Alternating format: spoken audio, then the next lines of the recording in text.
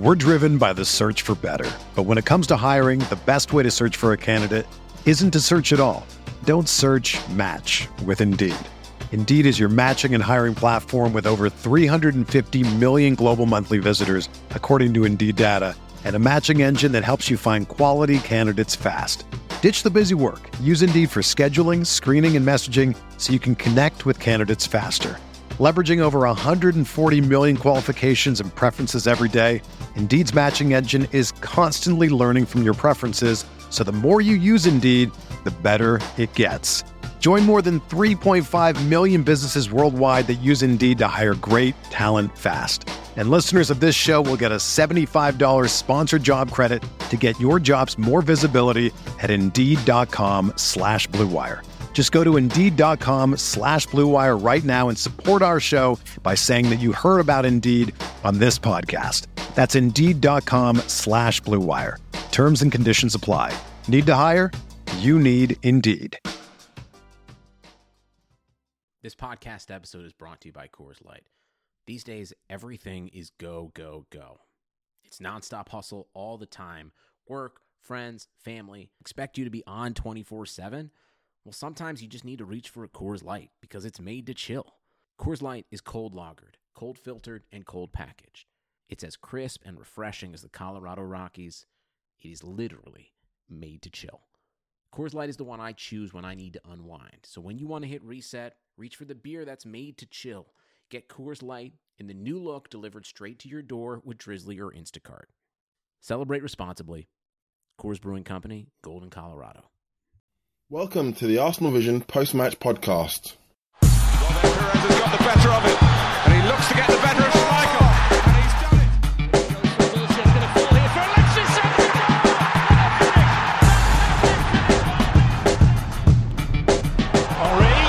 Chance, goal! And welcome to the long overdue Arsenal Vision post-match podcast. This is me and Lean from arsenalvision.co.uk.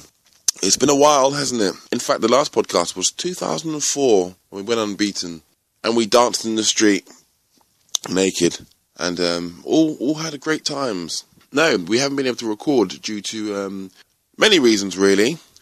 But the main reason is that not all of us could be around at the same time. It happened game after game and got delayed. So apologies for the absence, but we are back. And in today's show, it's just, in fact, Elliot and Paul, as the rest of them couldn't make it. But we beat West Brom last night 2-0. It seems as if Alexis Sanchez has got his groove back, a bit like Stella, but better, faster. And, we won a game of football, which is always very nice. Haven't been doing that recently, which hasn't been so nice. So, without further ado, I'm sure you don't want to hear my ramblings, so I'm going to hand you over to the guys. And this time, back a lot sooner. In fact, we're back after the Sunderland game. So enjoy the podcast. What's that you say? Threat to our top four status?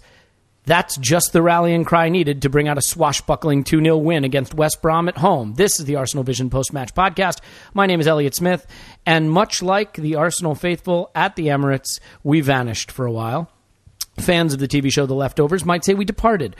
But we have returned in the wake of a victory. We are no longer scared to publicly discuss and debate the club we love. And I am here with Tim. No, he departed. James. No, he departed. Special guest that we lined up. No, we didn't do that. But we have Paul. You can find him on Twitter at Pausing in My Pants. Hello, Paul. Woo! Yeah, woohoo indeed. My name is Elliot Smith. You can block me on Twitter at Yankee Gunner. Forgot that part because it's been like 7.5 months since we did one of these. All right, Paul, straight into it. Where do you think we'll finish in the league? What? Fuck it, we have to play City away. I will tell you. We play at Sunderland, home to Norwich, at City, home to Villa. Yeah, I heard City away. Mm-hmm. We now have a 4-point lead on United in fifth. We're, I think, a point ahead of City, 5 behind Spurs, I believe. I think it'll be 50-50 between third and fourth. We'll definitely finish in the top 4. Okay.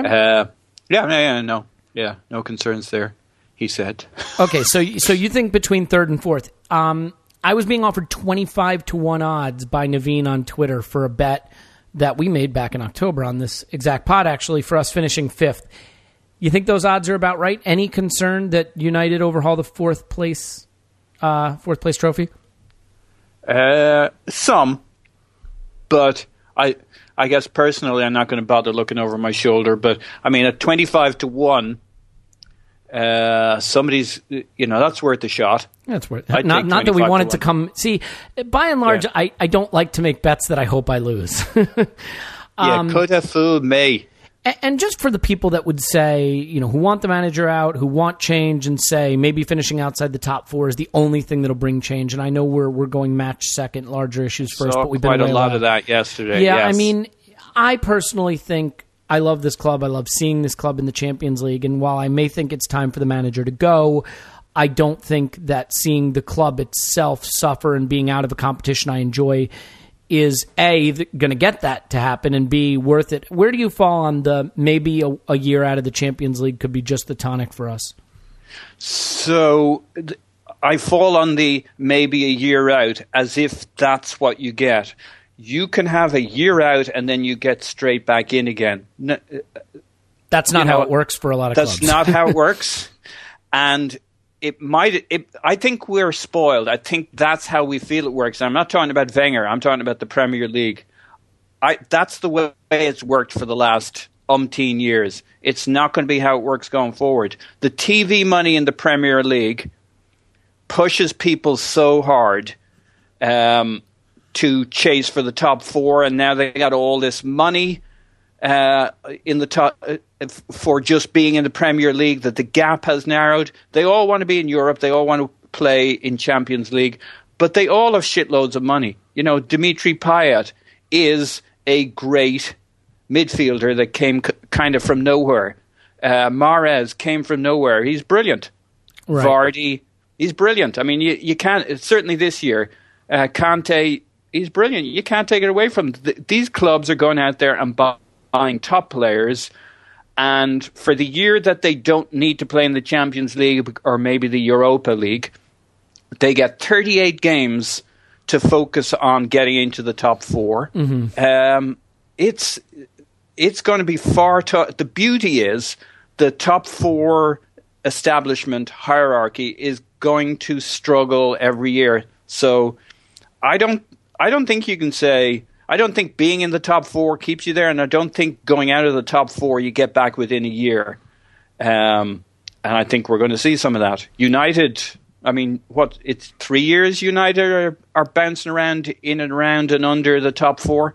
So there's no automatic go down, come back. I think that's such a fallacy. Yeah, I would tend to agree. I mean, they're proof of that. I think Liverpool are big proof of that. But I think the interesting thing is that next season is really when you want to consolidate your strength, because Pep Guardiola obviously is going to make a big difference. I think United, even if LVG stays, which I can't see, I think they will be stronger and better. I think there are little green shoots of recovery there. They'll continue to spend money. They may get Jose Mourinho, who, no matter what you think of him, I think at a minimum in his first season, will make a positive impact. Talk to me 3 seasons from now, but I think he will. And then you have Liverpool, who seem to be improving under Klopp, and I think will improve further when he gets his signings in. Spurs. Pochettino's a force. I was going to say, I think Spurs. That's not a one-season wonder there. No, and while they may not have the resources to necessarily be in the top 4 wages-wise, they have a clear identity. I don't think their players have developed to the point yet where they'll be picked off, so I think guys like Dele Alli will stay, Alderweireld and all those guys. The only guy would be Harry Kane. And he's, as they point out, one of their own. I mean, not that means anything, but I think he stays a while. So when you look at City and United and Spurs and Liverpool and Chelsea, who you would think, they've been better under Hiddink, if not fantastic. There'll be a clear out. There'll be more buying. There'll be a permanent manager in place. They're probably going to be stronger. Then you throw us in the mix. That's 6 teams who will all be expecting top 4 finishes to start the season, and that's not even to throw in any surprise contenders like a Leicester or a West Ham or whoever it is. So I think the money combined with the managerial talent in the league means next season is going to be the toughest, which is A, why this season may have really been an even bigger missed opportunity, and B, why I think you want to consolidate and stay in the CL this season, because you need to attract the talent. You need to be focused and committed and ready for a big-time fight next season. So I don't want to see us playing Thursday nights next season. It's hard enough doing it Tuesdays and Wednesdays as it is, especially with our injury background track record. So let's back up just for a minute before we get to the West Ham game. Since we didn't get to talk about them, which disappointed you more, losing the 2-goal lead to West Ham or losing the 1-goal lead to Crystal Palace? Fuck. I don't know why, but West Ham was far more gutting. I agree. Why do you think so? It was 2 goals. We were cruising because we'd been on a run. That's exactly, yes. Yeah, keep going. Because this was the team I wanted us to play, and we played the same team against Crystal Palace, because it felt like it didn't solve all our problems, and it wasn't the big light at the end of the big tunnel, but it was a small light in a medium tunnel. I don't know what that means. Yeah. So I'm not saying it solved all our problems. By the way, that's how we describe our daughter when she was born. Oh. Small light in a medium tunnel. Oh. I don't know what that means. Disgusting. Keep going. I've decided I don't know what that means. That's just going to be from now on known as redacted when we discuss the pod. It's funny, when you and I ever talk about your family, we both get really crude. Yeah, well, we're a very crude family. I hope so. So that was the most gutting thing. It felt like we were onto something. Too little, too late turned out to be even less and a lot later. So you know how it felt to me? Right, when we went up 2-0, I thought, this is it. This is confirmation of what we had hoped, which is that we found the solution, right? Yeah. We had a good, strong win against Watford, a good, strong win against Everton. And granted, they're weak teams that were in poor form. But so we go to West Ham, where nobody wins, where they're in good form, and they're a top 4 contender. And we're 2 goals up, and I'm thinking, this confirms that those 2 wins weren't a false positive. This confirms momentum, confirms the solution, and ultimately maybe thrusts us back into a title challenge, or at a minimum an overhauling Spurs challenge. And so to lose that suddenly, we not only, well, not to lose the game, but to lose the lead and ultimately fall 3-2 behind, it felt like it obliterated that confirmation. It sort of spot on. But in a way, it did confirm that we had found a formula, but it also confirmed we continue to have a glass chin. Yeah, that's a good point. There were 3 goals in there, but the first goal, it's that goal again where from a fairly innocuous counterattack in which we actually have enough players back and we're actually in a position where we should be able to stop a goal, somehow they just have an extra yard of space that we shouldn't be allowing them. Mm-hmm. The same with the first Crystal Palace goal. They both come in from that left wing. I mean, it's not always the left wing, but, it reminds me of the Monaco goal where we're cruising and then, a fairly innocuous counterattack down the right wing and they swing the ball across the middle to, I think it's Kondogbia comes charging up and takes a shot and it's a deflection and it's, it's like, I would say it's more akin to the last Monaco goal they scored at the Emirates, in that we were chasing a goal we didn't need late in a half when we should have consolidated our position, right? I don't think that, the funny thing is, I actually said, and you know me, I tend towards maybe a little bit of the cynical, but I'm not having that, Elliot. Okay, I'm not. Nope. Moving on. But I said I actually preferred the way we played. I enjoyed the West Ham game more than I enjoyed some of those games in January and February, like Swansea and Manchester United.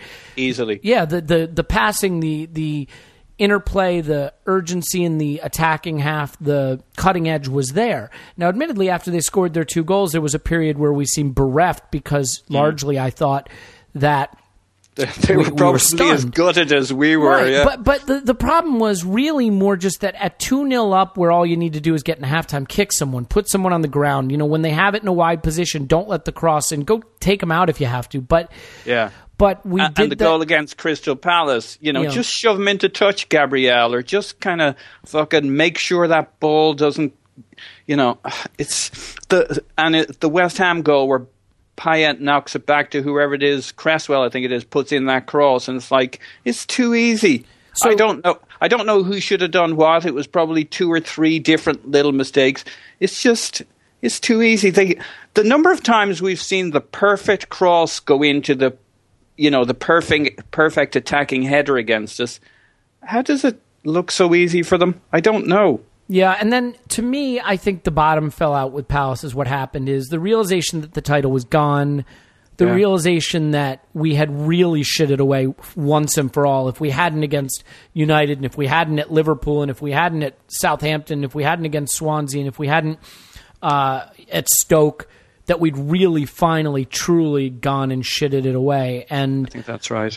You know, I don't think it helps. I'm not sure players think this way, but we sat on this very pod. Well, we didn't sit on the pod. We spoke on the pod about the moral victory of a 5-1 aggregate defeat to Barcelona, because there was some shoots of recovery and some gutty performances and some signs of life. A Barcelona that, you know, if it had been anyone else, but they're invincible, they're unbeatable, and then Atletico go and just bounce them out pretty easily, convincingly. Granted, but I'm still fine with our previous theory. I mean, it is Atletico; they're exceptionally good at that, and I get it. But they're a better team than we are. Oh, far better. Yeah, I mean, let's be honest. But they're not a bigger club than we are. No, they're not. I wouldn't say. So I guess all I was saying, Paul, is that the emotion of seeing that Barca team that destroyed you get beaten and losing your opportunity in the league when you were up 2-0 and sort of the negativity surrounding the club at that point. And we came out with a performance against Palace that reminded me a lot of the game we played. Do you remember when we played Manchester United at home, I believe, following the 6-0 loss at Chelsea? We had lost 6-3 to City. We had lost 5-1 to Liverpool. We lost. And then I think it was a 0-0. And it was just a performance bereft of any energy, effusiveness. It was a sort of scared, defeated performance. Don't you feel that that's what we saw against Palace? Just sort of the season felt over kind of performance? I think there was a bit in there, but I think it kind of started when we conceded a couple against West Ham.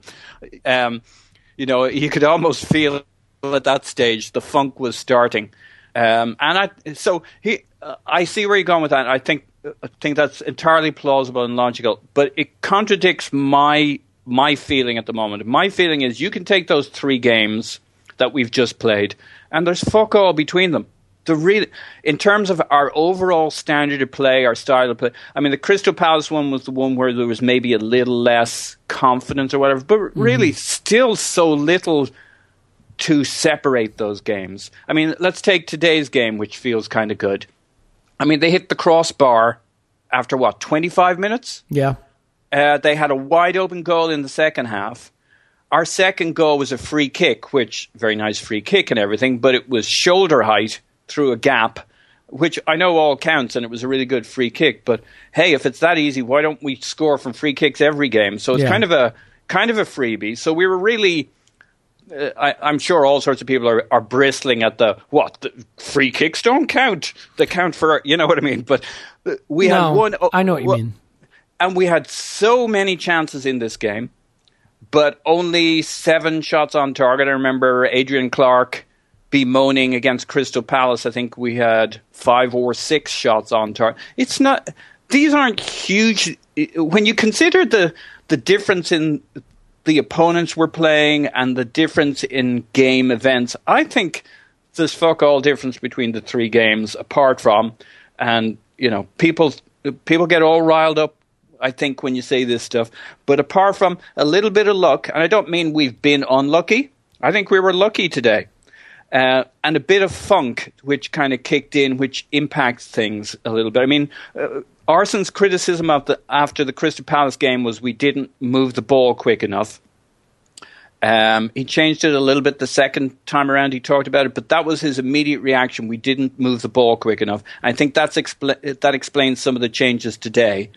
But fundamentally, there wasn't that much in it. We somehow got the game to be a bit more vertical, a little bit more kind of more open, more counter-attacking than what we faced against Crystal Palace. But really, fundamentally, to me, nobody will agree with me, to me, these games are 3 of a set that are fairly similar, despite some significant personnel changes in the game today.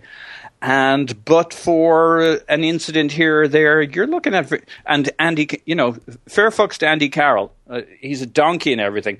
But as his manager said, he is kind of world class when it comes to heading. You can't live with him in the air. You have to deny the service to him or body him early. If you give him a run at the ball, you're dead.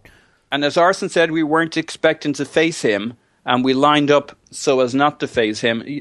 So it's narrow margins in these things. And personally, I see those. Even with those personnel changes, I see these as 3 of a set of games in which there isn't that much to separate between them, apart from a little variance in the opponents and a little variance in the luck, the goals, and maybe a little bit of extra funk in the Crystal Palace game that never came to fruition. This could have been a bit of a funk game too, had that first goal gone in for them in the 25th minute or whenever that was. I mean, what I would say is, you think about it, what really held us back this season is no one stepping up and getting the goal when we needed it. And today it was 2 moments of brilliance by Alexis. And for all of our decent team play, and there were some spectacular moves that didn't result in goals, it was a one-man show when it came to the 2 goals. And we just haven't had enough of that this season. Giroud and Welbeck didn't look remotely like scoring in the last 2 games. No, and this is where I would criticize using XG, the statistical XG analysis thing that's been discussed more, is that, I'll give you an example.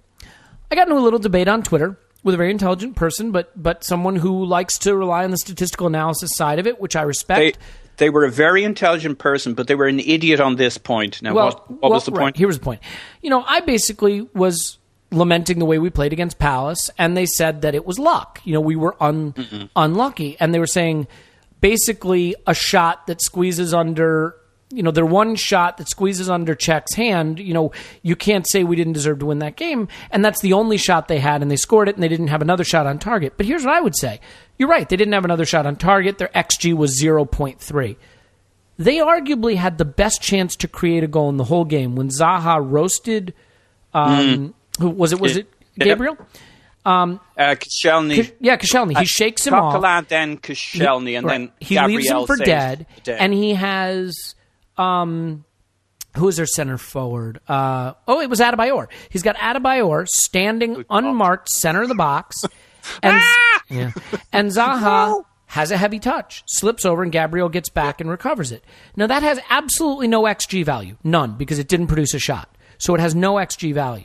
But it was the best chance to create a goal in the entire game. Zaha, totally free, clear, in our box, man at the center of the box. All he has to do is take a normal touch, and he slides it across and scores. I mean, presumably.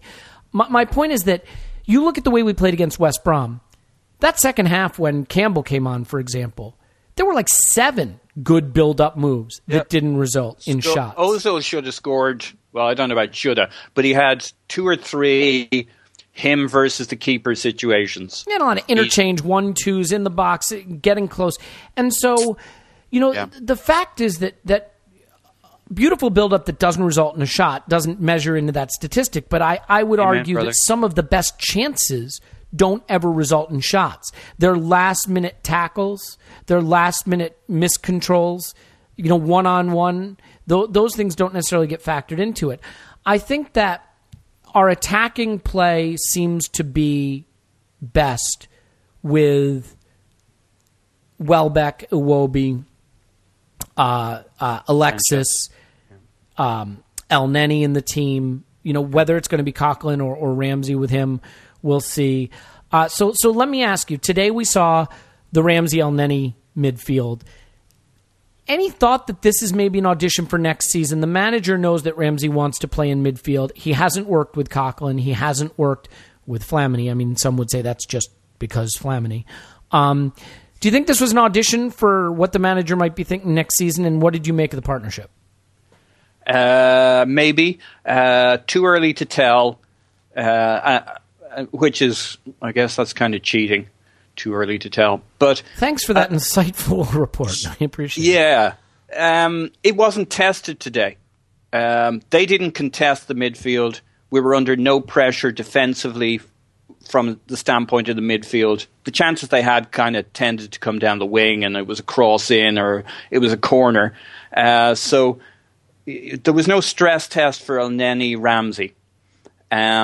So I don't think we've a fucking clue. Now, I think it was a smart selection because, 2020 hindsight, haven't seen the game. This was a sensible pairing. I mean, Ramsey was... Go back to Wenger's criticism against Crystal Palace of our performance, not moving the ball quickly. Ramsey had more passes than anybody. He had more passes in the final third than anybody. Having more passes in the final third does not necessarily make the most solid defensive platform in midfield. So this, none of that would be too surprising for us. So in a different game, this would come under a lot of stress. So maybe I suspect the manager doesn't yet know. He'd probably love this to be a great pairing. But I think it might come apart at the seams with enough pressure. And, Coquelin, Elneny has looked really good and really solid, and we've been pretty attacking. I think he made the Ramsey selection and it paid off today. We did zip the ball better around the place. We were a bit more vertical and a lot less passing it around in a circle, but I don't know that was really a function of that pairing as much as Crystal Palace versus West Brom. It just seemed like Crystal Palace was more solid at the back, and maybe the way we got our second goal against West Brom really opened things up for us in this game. So yeah. That's my... I don't trust it. I think Ramsey playing on the wing makes more sense, but he's not going to start it at the moment ahead of Iwobi and Sanchez. That would be a massive injustice. So this was the way to get Ramsey into the team. Coquelin got sacrificed. I throw in, I thought it was kind of the sloppy time of the game, but Coquelin was pretty sharp and some good passing when he came on. He played that one spectacular pass to Ramsey right through the heart of the midfield, sort of by the line-breaking pass that Ramsey kind of miscontrolled and then got fouled. Yeah, and then he was 18 of 18 or something in terms of passes, which, again, doesn't mean that much at this stage in the game, but, Well, you could say, Joel Campbell really impressed, too, and he's a player who I think would have a right to feel a little bit aggrieved about his place in the pecking order, wouldn't you say? Yep. Yeah. One of the positions that obviously has gotten a lot of attention is center back because Gabriel has sort of taken Mertesacker's place, and gosh, if you want to have a really shitty Arsenal career, earn the armband, because if you put that thing on, you're fucked, man. Yeah. Mertesacker had the third most passes of the game. I think that he's the best passing defender we have, right? Yeah, and he brings a certain amount of calm. And if you're going to push Bellerin forward, you need some good distribution to him. Now, Koscielny wasn't too far behind. He was 61 passes. Mertesacker was 72. So I guess either any centre-back would have got a lot of passes today, but Mertesacker was number 3. He was ahead of Ozil in terms of completed passes. A significant factor. We've had trouble in the air recently. And maybe against Carroll, if Wenger had known what was coming, Mertesacker might have started there. So, and we needed to steady the ship back there and take a little bit of the wild man. I don't want to blame Gabriel particularly, but we needed more calm in the back four, and Mertesacker brings some of that. So yeah, no question. Made a lot of sense. I guess my question for you then, though, is do you think this was pure rotation because we play Thursday, Sunday, or do you think Mertesacker will keep his place? And if you think that this is a dropping of Gabriel, what does that do to the belief that Gabriel Koscielny is the way forward? So, or at least that the manager intends that to be the way forward. I think Mertesacker might be back in for a little while. And I don't think it's a massive indictment of Gabriel per se. I will indict him for you if you'd like. Yeah, I'm sure you would. But he did bail out Koscielny against... yes, he did. But I think it's more he wants to steady the ship. Mertesacker is due a chance to kind of redeem himself. I don't think it's particularly saying that Gabriel's the murderer. Just he happened to be in the room at the time, and that's his option to change. Who else is he going to change? And he needed to steady things in the back, bring a little bit more calm. This was a game that required a bit more distribution and calm, and a little verticality doesn't hurt us at the moment with all the, Wenger said something to the effect of, this is the kind of goal we've been inflicting upon ourselves all season, these crosses coming in. So Giroud doesn't hurt that. Mertesacker helps that a lot. So I don't know if it's as pointed. It just probably feels like the right way to steady the ship at the moment.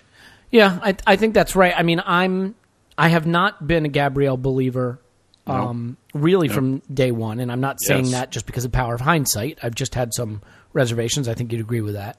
I'm still not super convinced. I think he has some pace. I think he's technically good with the ball at his feet.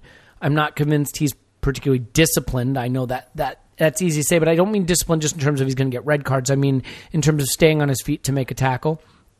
I think he makes weak challenges sometimes.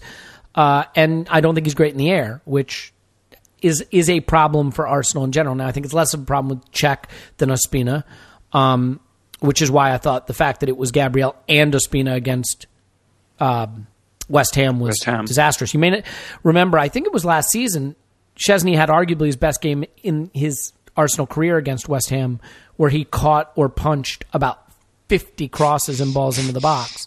Was that game? It was, yeah. I was trying to remember. Yep. And had to... It was the London Blitz, yeah. To Tim Stillman, who I believe actually referenced that, and that is why I know that, not because I have any effective recollection of Arsenal. So I think it is a question mark, and I worry that the manager's plan is for it to be a Gabriel Koscielny partnership going forward. And I think Gabriel is still very rough around the edges. It doesn't mean he can't be refined into a more consistent footballer, but as crazy as it sounds, I think a Koscielny-Chambers partnership could arguably be the more effective way to go, and I base that on very limited experience, and I've been critical of Chambers as a center back. But I just have doubts about Gabriel. And I know it sounds weird, but there was for a very long time that thing that no team had ever won the league without an English center back. I think City eventually broke that streak. Okay, so let's move on. Let's just talk goals for a second. I mean, Alexis really did sparkle, and the first goal is brilliant. It's sort of his sparkling best. How much of the improvement in his play do you attribute to sort of organic increase in form after a rough patch, and how much do you attribute to him being taken out of solitary confinement on the left wing? My tendency is to think it's the latter. That given a chance to express himself, he was always going to blow through his funk a lot quicker. We've been for all the. You might say Welbeck just got dropped. Again, I don't know that it's that pointed. I think it was just time to freshen things up a little bit as opposed to anything too pointed.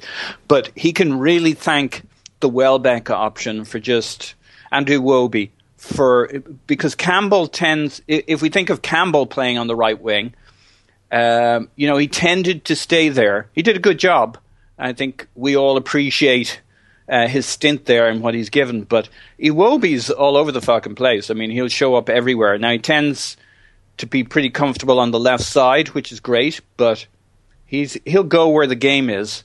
So fluid across the middle of the park as we transition. So he just brings a much greater level of dynamism alongside Welbeck that, Sanchez can effectively go where he's feeling it in the game.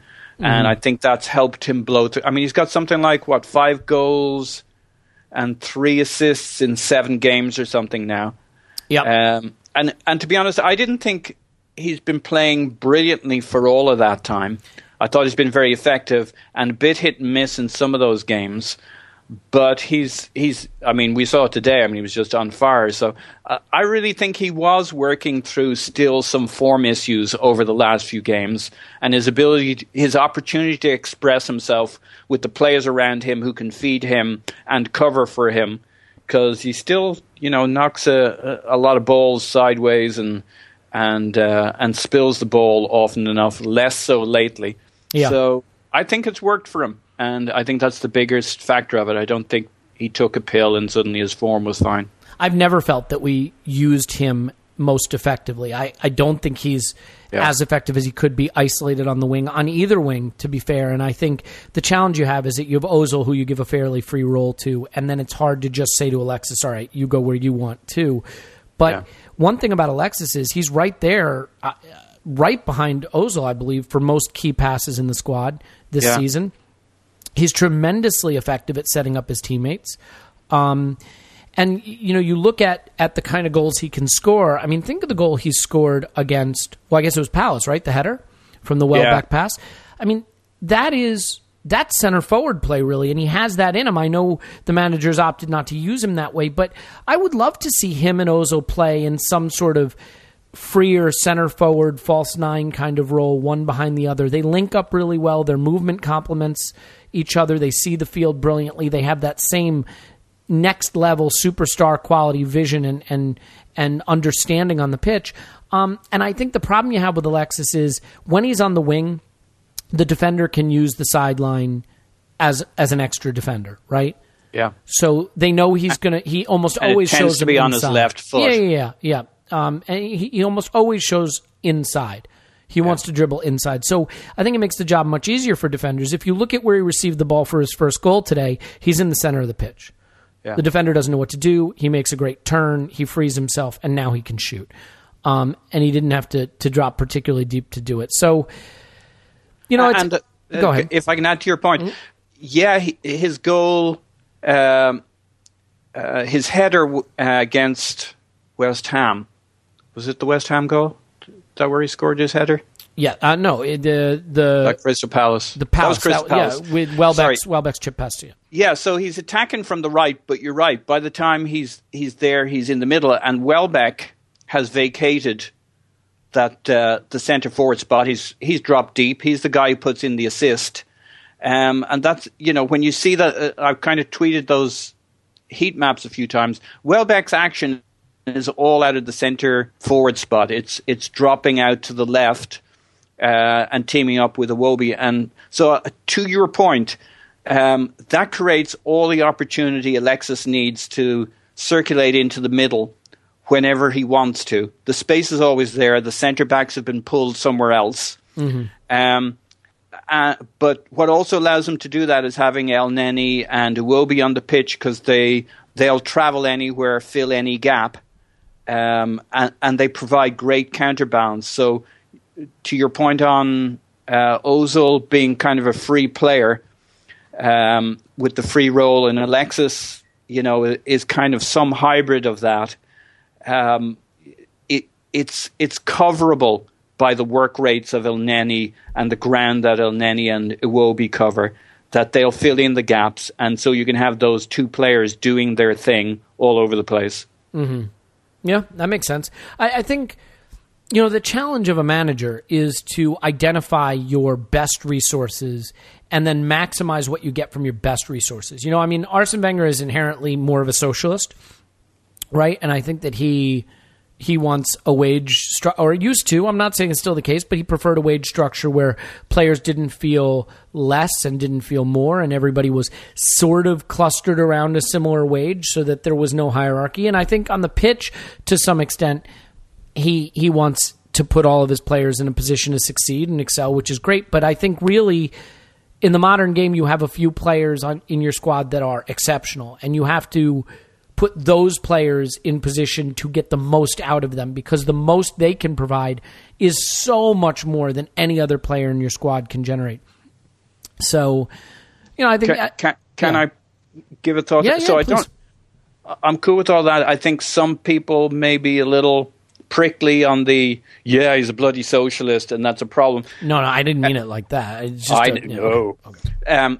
But Yeah, I also think his whole thing, if you ever hear him talking about, like, why does he love, what sports does he love? He loves team sports because he wants to understand the team ethic. He's not quite as into he was asked during the golf thing whether he likes golf, and he's like, I'm more of a team sport. He's all about the team ethic.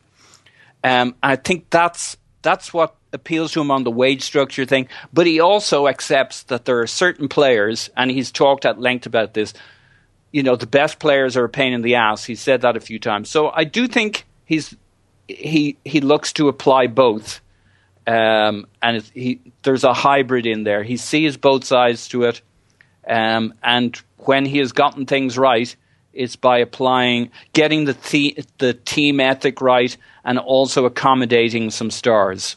Yeah, okay, and I don't disagree with that. I mean, my thought process is that, like, especially with as much as the wages are for your star player, Paul, and as much as the transfer fees are, a club like Arsenal that can't spend like United or City. I mean, we have a ton of money, but we're not United or City. We're only going to have so many quote unquote star players, right? Just from an affordability standpoint. And then you're going to have complementary players like El Neni, who is exceptional.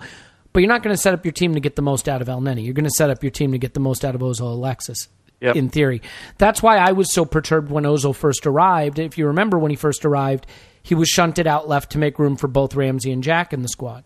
And it didn't work, and it didn't get the most out of Alexis. And he suffered through, Ozil, and he suffered through a first season where people questioned him. He got the number 10 last season, and he sparkled. And he's continued to sparkle this season. I'm not saying that the manager... even in the I know what you're saying, but he had reasons for wanting to accommodate, if he could accommodate those players. Paul, but and it wasn't for a full season either. It was for part of a season. He tried it for a bit, and it was meh, and then he reverted to Ozil at the 10. Well, not total. I mean, he went with the 4-1-4-1, it was meh, and then he went back to the 4-2-3-1 or the 4-3-3, and Ozil kind of did a little on the left and a little stint on, because remember, there was the interview where he said, I do what the manager tells me, but I really prefer not to be out on the left. I mean, again, I'm not saying, the manager's an idiot, nor am I saying that he doesn't want to get the most out of Ozil. I'm saying that he wants to get the most out of his team together as a unit, which is very smart. But sometimes I think in modern football that starts by putting your absolute best players in position to dominate, right? I mean, that's just how it is. You look at Barcelona, and maybe they're a bad example because they're, quote, struggling after their 8-0 at the weekend or whatever. Poor bastards. They got three players. For them. And you put those three players where they can best excel, and the rest will kind of, they don't just have three players. They have Iniesta and Busquets and Piqué, but you're not gonna try to maximize Busquets at the expense of Suarez or Neymar, Messi. Anyway, let's move off it. I mean, I'm not sure it's a crucial point, but I think we can do better with our deployment of Alexis, and I think we've started to. We certainly have, and I think it's made a difference. So, as far as the striker position goes, I mean, the form for Giroud continues to be poor, and the goal scoring, I thought today he did a really nice job with some flicked on headers and hold up, and he played that focal point well. But I think he played well today. Yeah. No. I thought his all around, not so much in front of goal though, and I think it's 2 goals in 19 games now or something like that, and none in none in a long time. So for you right now, is Danny Welbeck clearly the first choice for that position, and how essential is it that position gets addressed in the summer? Still being proven. I mean, for me, he's definitely ahead, but his form the last couple of games seems like he's kind of, maybe he's a bit tired, I know he's only just come back, but maybe this is a lot for his system, or, not that the Welbeck thing hasn't been working for us. Like I say, I think these 3 games are 3 of a piece. I think it's worked pretty well, but I think he was a little off the pace against Crystal Palace, although he set up the goal. So I think we've to still see a lot more of him in that spot, but he's definitely, for me, my preference, just because of the movement, the pace, the flexibility, and the fact that Giroud isn't scoring anyway. But I thought Olivier did well, and again, a third player that was brought in to help our fluidity and our passing today and act as a hub. and give us a base in the final third. And I think it worked pretty well today. Okay, yeah. I mean, I think the challenge is that, it seems so obvious to say it, but we champion all these chances we create, and there's been a lot of misleading statistics about the chances Ozil's created and things like that. But ultimately, we don't really have that center forward that you trust to score goals. And even though I think Welbeck's movement and energy has been fantastic, we're going to need to get more goals from that position. So let's do this. Let's wrap up on this game with this question about the fans and the crowd and where things are going. It was a fairly empty Emirates. I think it's partly because of who the opposition was. I think it's partly because it's a Thursday night. I think it's partly because of where the team is and the feeling that there's not much to play for. And the team actually played okay. Well, I mean, is there an argument to be made that the lack of the obvious tension in the crowd and the lack of the pressure to some extent that the home crowd creates made it easier tonight, that actually having fewer people there to kind of get on their backs and create that tension actually made it easier? Has the Emirates become too tense and the team struggles? I mean, I'm the last person to blame the fans, obviously. I'm just saying, has the Emirates become a psychologically challenging place for Arsenal? A pit of negativity? No, it hasn't, Elliot. No. Okay, thanks. You're wrong, and you're blaming the fans again. Nobody can talk on this topic without getting absolutely reamed. I think so. My thoughts on it, and I haven't been terribly on Twitter lately. I've been on it a bit, but my reading of it was it looked like it was going to be a low attendance for natural causes, and it kind of snowballed a little bit where people who were really pissed off took this as an opportunity to kind of vote with their feet a little bit without having to hold up a banner, which maybe they're absolutely not comfortable with, but they are comfortable with kind of doubling down on a low attendance, a probable low attendance anyway, to kind of vote with their feet. And as a result, maybe some of the most pissed off people didn't go along tonight. Yeah, 'cause there was a very, very vocal, I mean, I know we saw the banners at full time, but a vocal Arsenal FC, by far the greatest team in the world has ever seen, cheer for minutes after the whistle. People stood and lustily sang. Yeah. And I think really what you can interpret it in all sorts of ways. I think the easiest way to interpret it is just a sense of relief that for one evening we won. There wasn't lots of negativity, and let's enjoy Arsenal and playing football. And this isn't a political statement and my view for, the manager and the team for the future, blah, blah, blah. But isn't it nice to put that shit behind us for one evening and just kind of relax and enjoy it?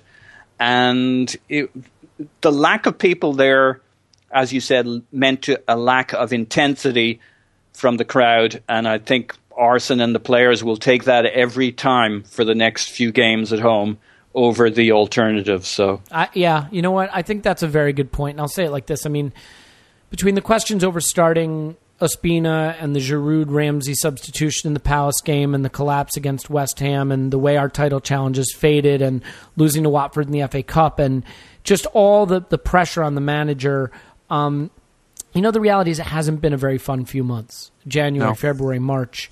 They've been bad months, constant negativity, constant disappointment, a lot of attention on sacking off the manager. And I think, let's face it, no matter what you think of Arsene Wenger, he's a brilliant, great guy. He's a legend of the club.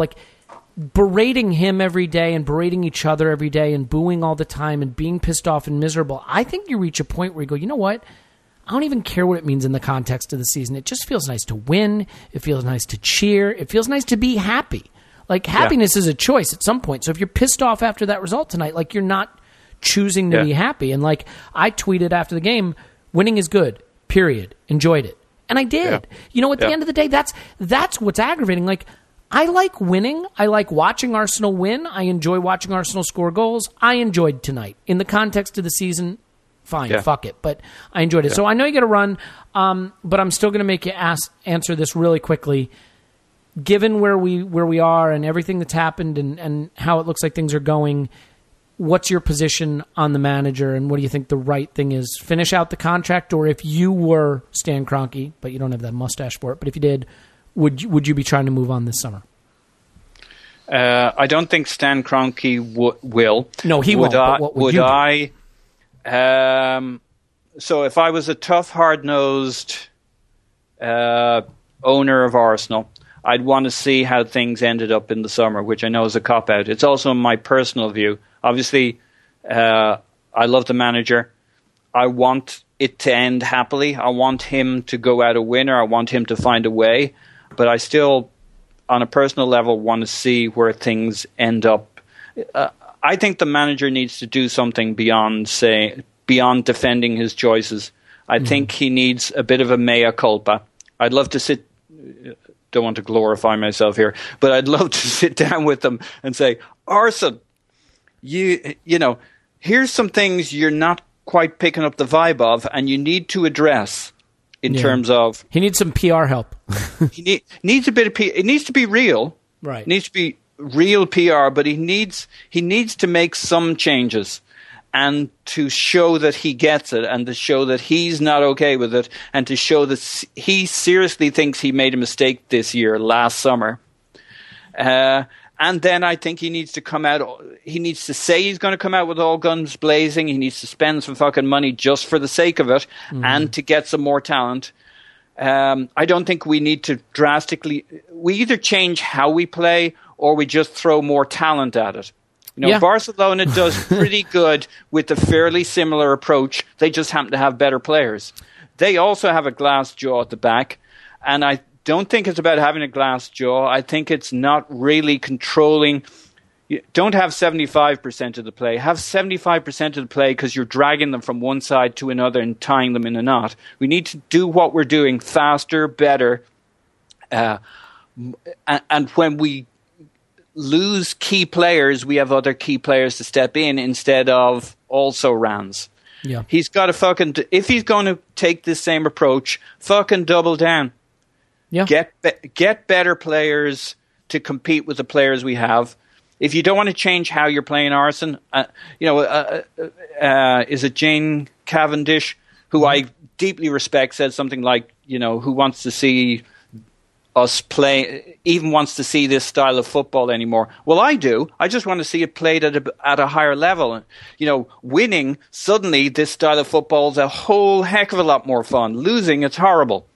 Winning consistently, and with less of a glass jaw and less Monacos, and with not losing a third of the season because you've lost some key players and now we can't play the way Arsene wants us to play. It's his fault.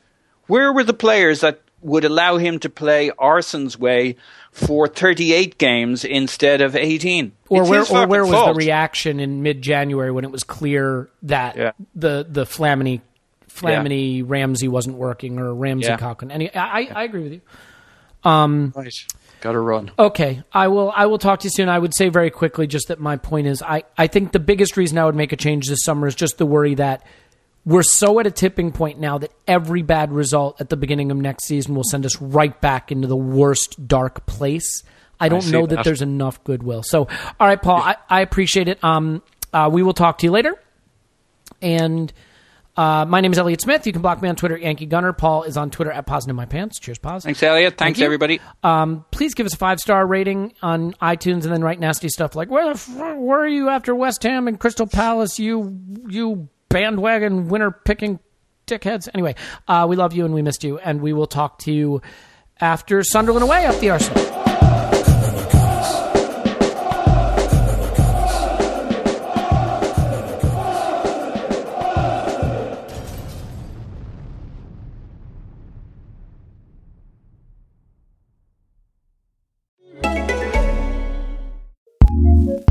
Looking for a new podcast to listen to?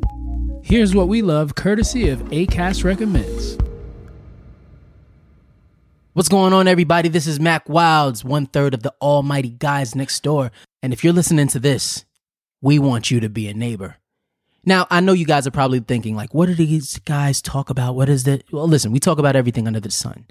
We talk about everything that it means to be a young millennial man in today's society, whether it's finance, the type of condoms that you use, or how to deal with love issues or lack of emotion. We talk about everything, and we go there, guys. We go there. We really, really have a lot of fun. So if you guys would love to, we would love you to come on over, come mosey on down, right past Sesame Street. We want you guys to come kick it with us. Come get some sugar.